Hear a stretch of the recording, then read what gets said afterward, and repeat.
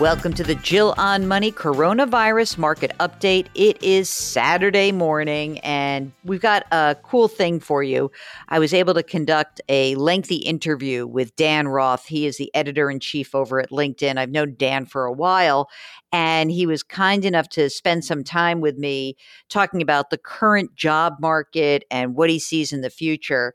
So we're going to make this a two-parter today, Saturday, and then tomorrow on Sunday we'll play part two. And doesn't mean we're not going to answer questions. We'll get back to that. I just think this is a really timely interview because in the first part, we're going to talk about what we're learning working from home, how business travel is likely to change. And of course, I'm interested in knowing what's going on over at LinkedIn. Where are the searches going and what's happening there? So please enjoy this. This is my interview with Dan Roth. What are some of the big picture changes that you think are going to be long lasting in the workplace looking ahead after the pandemic? There are a couple things that we've heard from influencers and from people on members just talking about how their world is changing. I think a big one that we've heard from Bill Gates talk about as an example is that the old way of assuming that there are ways to ship product and to move yourself around the world are not going to come back.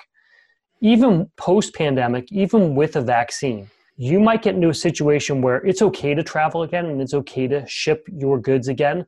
But I don't think anyone wants to be put in a situation where they are dependent on it. So you're going to see a lot of what we used to call reshoring, manufacturers putting their supply chains much closer to their distribution. That's going to accelerate. And this is what Ray Dalio had mentioned this, that he thinks it starts with healthcare.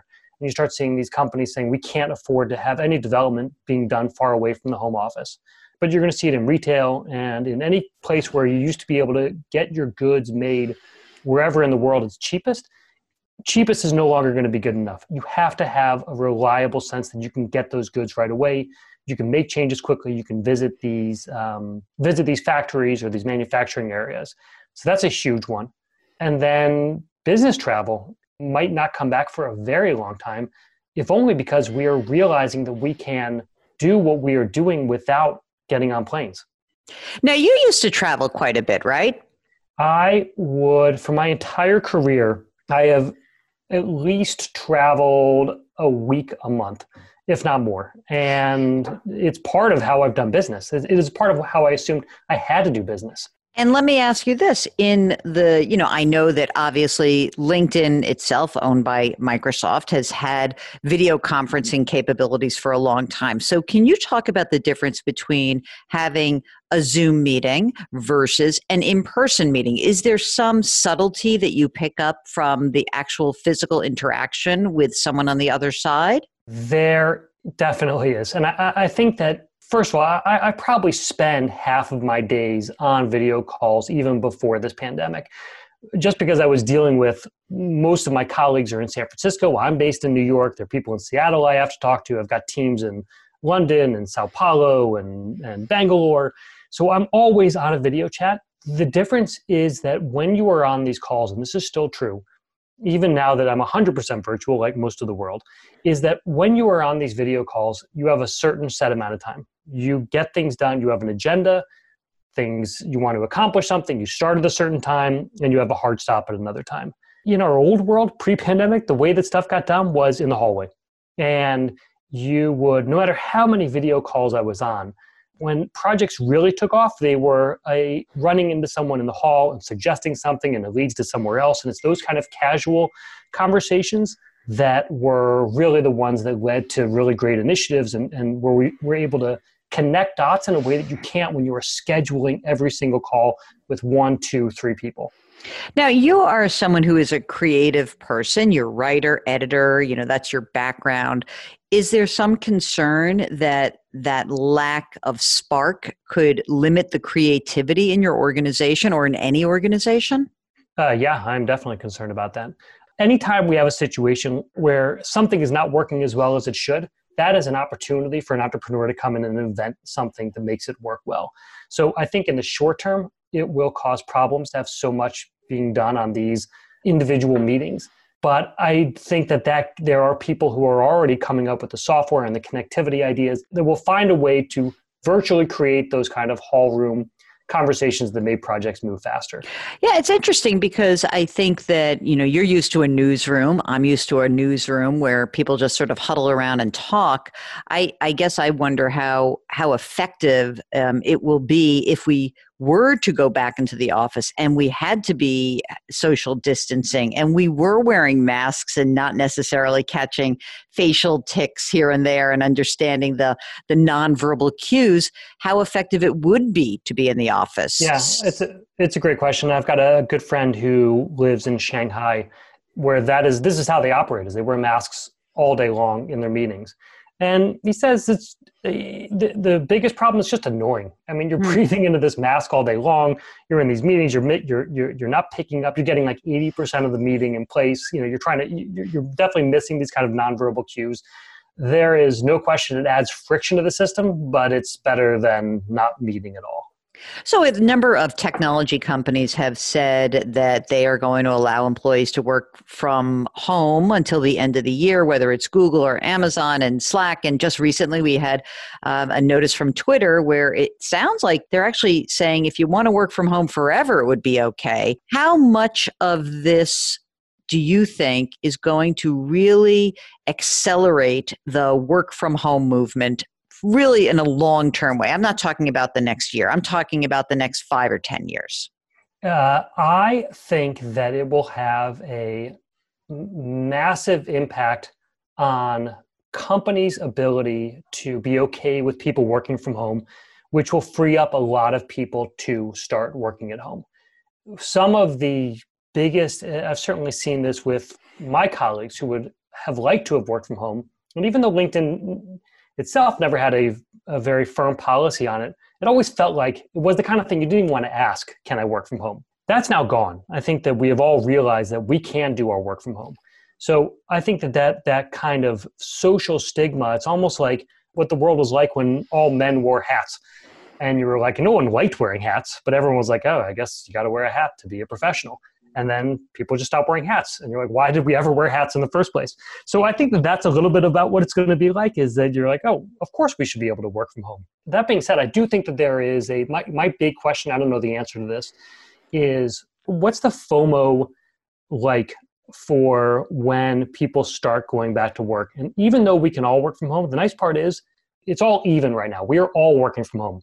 But what happens when your boss is back to work? And a few lieutenants and that key person that you're constantly competing with at work is now showing up at the office. Do you feel the pull to start showing up even though you don't have to?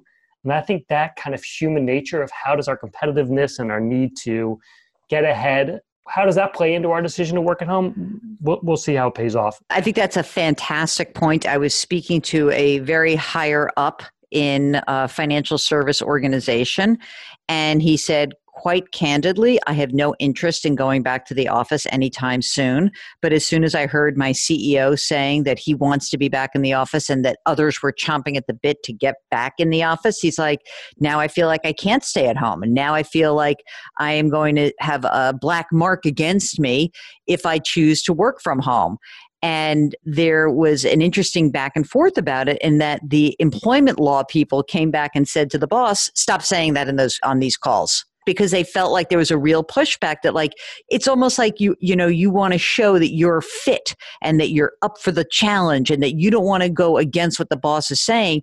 And so the boss almost has to go 180 degrees the other direction to say, you know what? I'm going to go back as much as I need to be back, and whoever needs to be back, like, you almost have to give people permission. Otherwise, they almost feel bullied into being back if they are not critically important to the mission of being in that building. You raise a great point, which is that the need to communicate is so much higher when we are all working like this. And I think that if we end up with a much more distributed workforce, the onus on managers to understand how their words are interpreted by their employees, because they can't pick up those facial expressions, because they are reading stuff in email, you're going to have to be so clear and understand what the sub-meanings are underneath everything that you're saying. So Post-pandemic, the need for leadership communication is going to be much, much greater. You are going to be dealing with workforces everywhere who are trying to figure out what you're trying to say. In the normal work from home environment, is there a hit to productivity on those who work at home versus those who work in a physical office space, do you think? We just did a study recently that asked about productivity gains and about how people are dealing with this. And it was something like 23% of survey respondents said that they've been interrupted by a pet at home, and that people were something like over 40% were being interrupted by family, plus 20% were having technical problems. So you are forced to be a teacher, your own tech support, deal with all kinds of family issues at home. How can you be productive? I mean, I'll give you one example from my own life is my wife, who just started a company right before the pandemic hit, is trying to get her company off the ground. I am doing my job, the same amount of work that I've always had. And we are homeschooling, by necessity, 3 boys in Brooklyn. So I teach first grade from 8 to 10:30 in the morning, and then my wife takes over, and then I come back, and we have these shifts, but we're not trying to remember where did I leave off this project and to come back and to do this. It's impossible. I think once school starts, it might make life a little bit easier, but yeah, how could productivity not have taken a hit? Although you're not commuting. Yeah, but I was just going to say that, Jill. That's exactly that is the feedback that we've heard from a number of people, is that the big gains that they get is the lack of commute. That's true. I mean, I would have been, from 8 to 9, I would have been commuting. So tell me about what you're seeing on the site in terms of searches. I mean, there are essentially a quarter of Americans are sidelined right now. Are your searches, is time spent on LinkedIn rising? What are you finding? Yeah, absolutely. The amount of people who are using LinkedIn to talk about what they're doing, where they need help, where they can offer help, has gone up during this time. The quality of the conversations has definitely risen. You are seeing people who are saying, I've lost my job and I need to find work, or even more, and this has been fascinating, is after Airbnb announced its layoffs, 25% of the company laid off, my feed and so many people's feeds just started filling up with Airbnb employees saying, unfortunately, I lost my job today. And here's other colleagues who have lost their jobs. And these are the kind of things I can do in the workforce and also hire this other person. And it's very different than what we saw in past financial crises or when individual industries were hurt before. A lot of times when you lose your job, the first thing you do is you might want to hide, and you might not want to tell anyone, and there was a shame associated with it. I think what we're seeing when we are all in this together is that people are much more willing to go out there and reveal where they are, that they don't have any opportunities right now, that they are struggling, that they are looking for work, and that they need help. And you're seeing in the comments people saying, hey, I'd love to help you. Here's someone I know. Here we're hiring, or we will be hiring soon. And so this give and get help dynamic is a really fascinating one to see. Okay, that was part 1 of an interview with Dan Roth of LinkedIn. If you have any response to that, you've got questions about your career search, or maybe you'd like to weigh in on your own experience working from home, send us an email. Ask Jill at jillonmoney.com. Ask Jill at jillonmoney.com. And don't forget, we're always here. And if you're on our website at jillonmoney.com and you're signing up for the free weekly newsletter and something catches your attention, you can always contact us. We've got a contact button on the website. Thanks so much for listening. We'll have part 2 of this interview tomorrow on Sunday. Wash your hands, keep the social distancing, wear those face masks, and be nice to somebody. Talk to you tomorrow.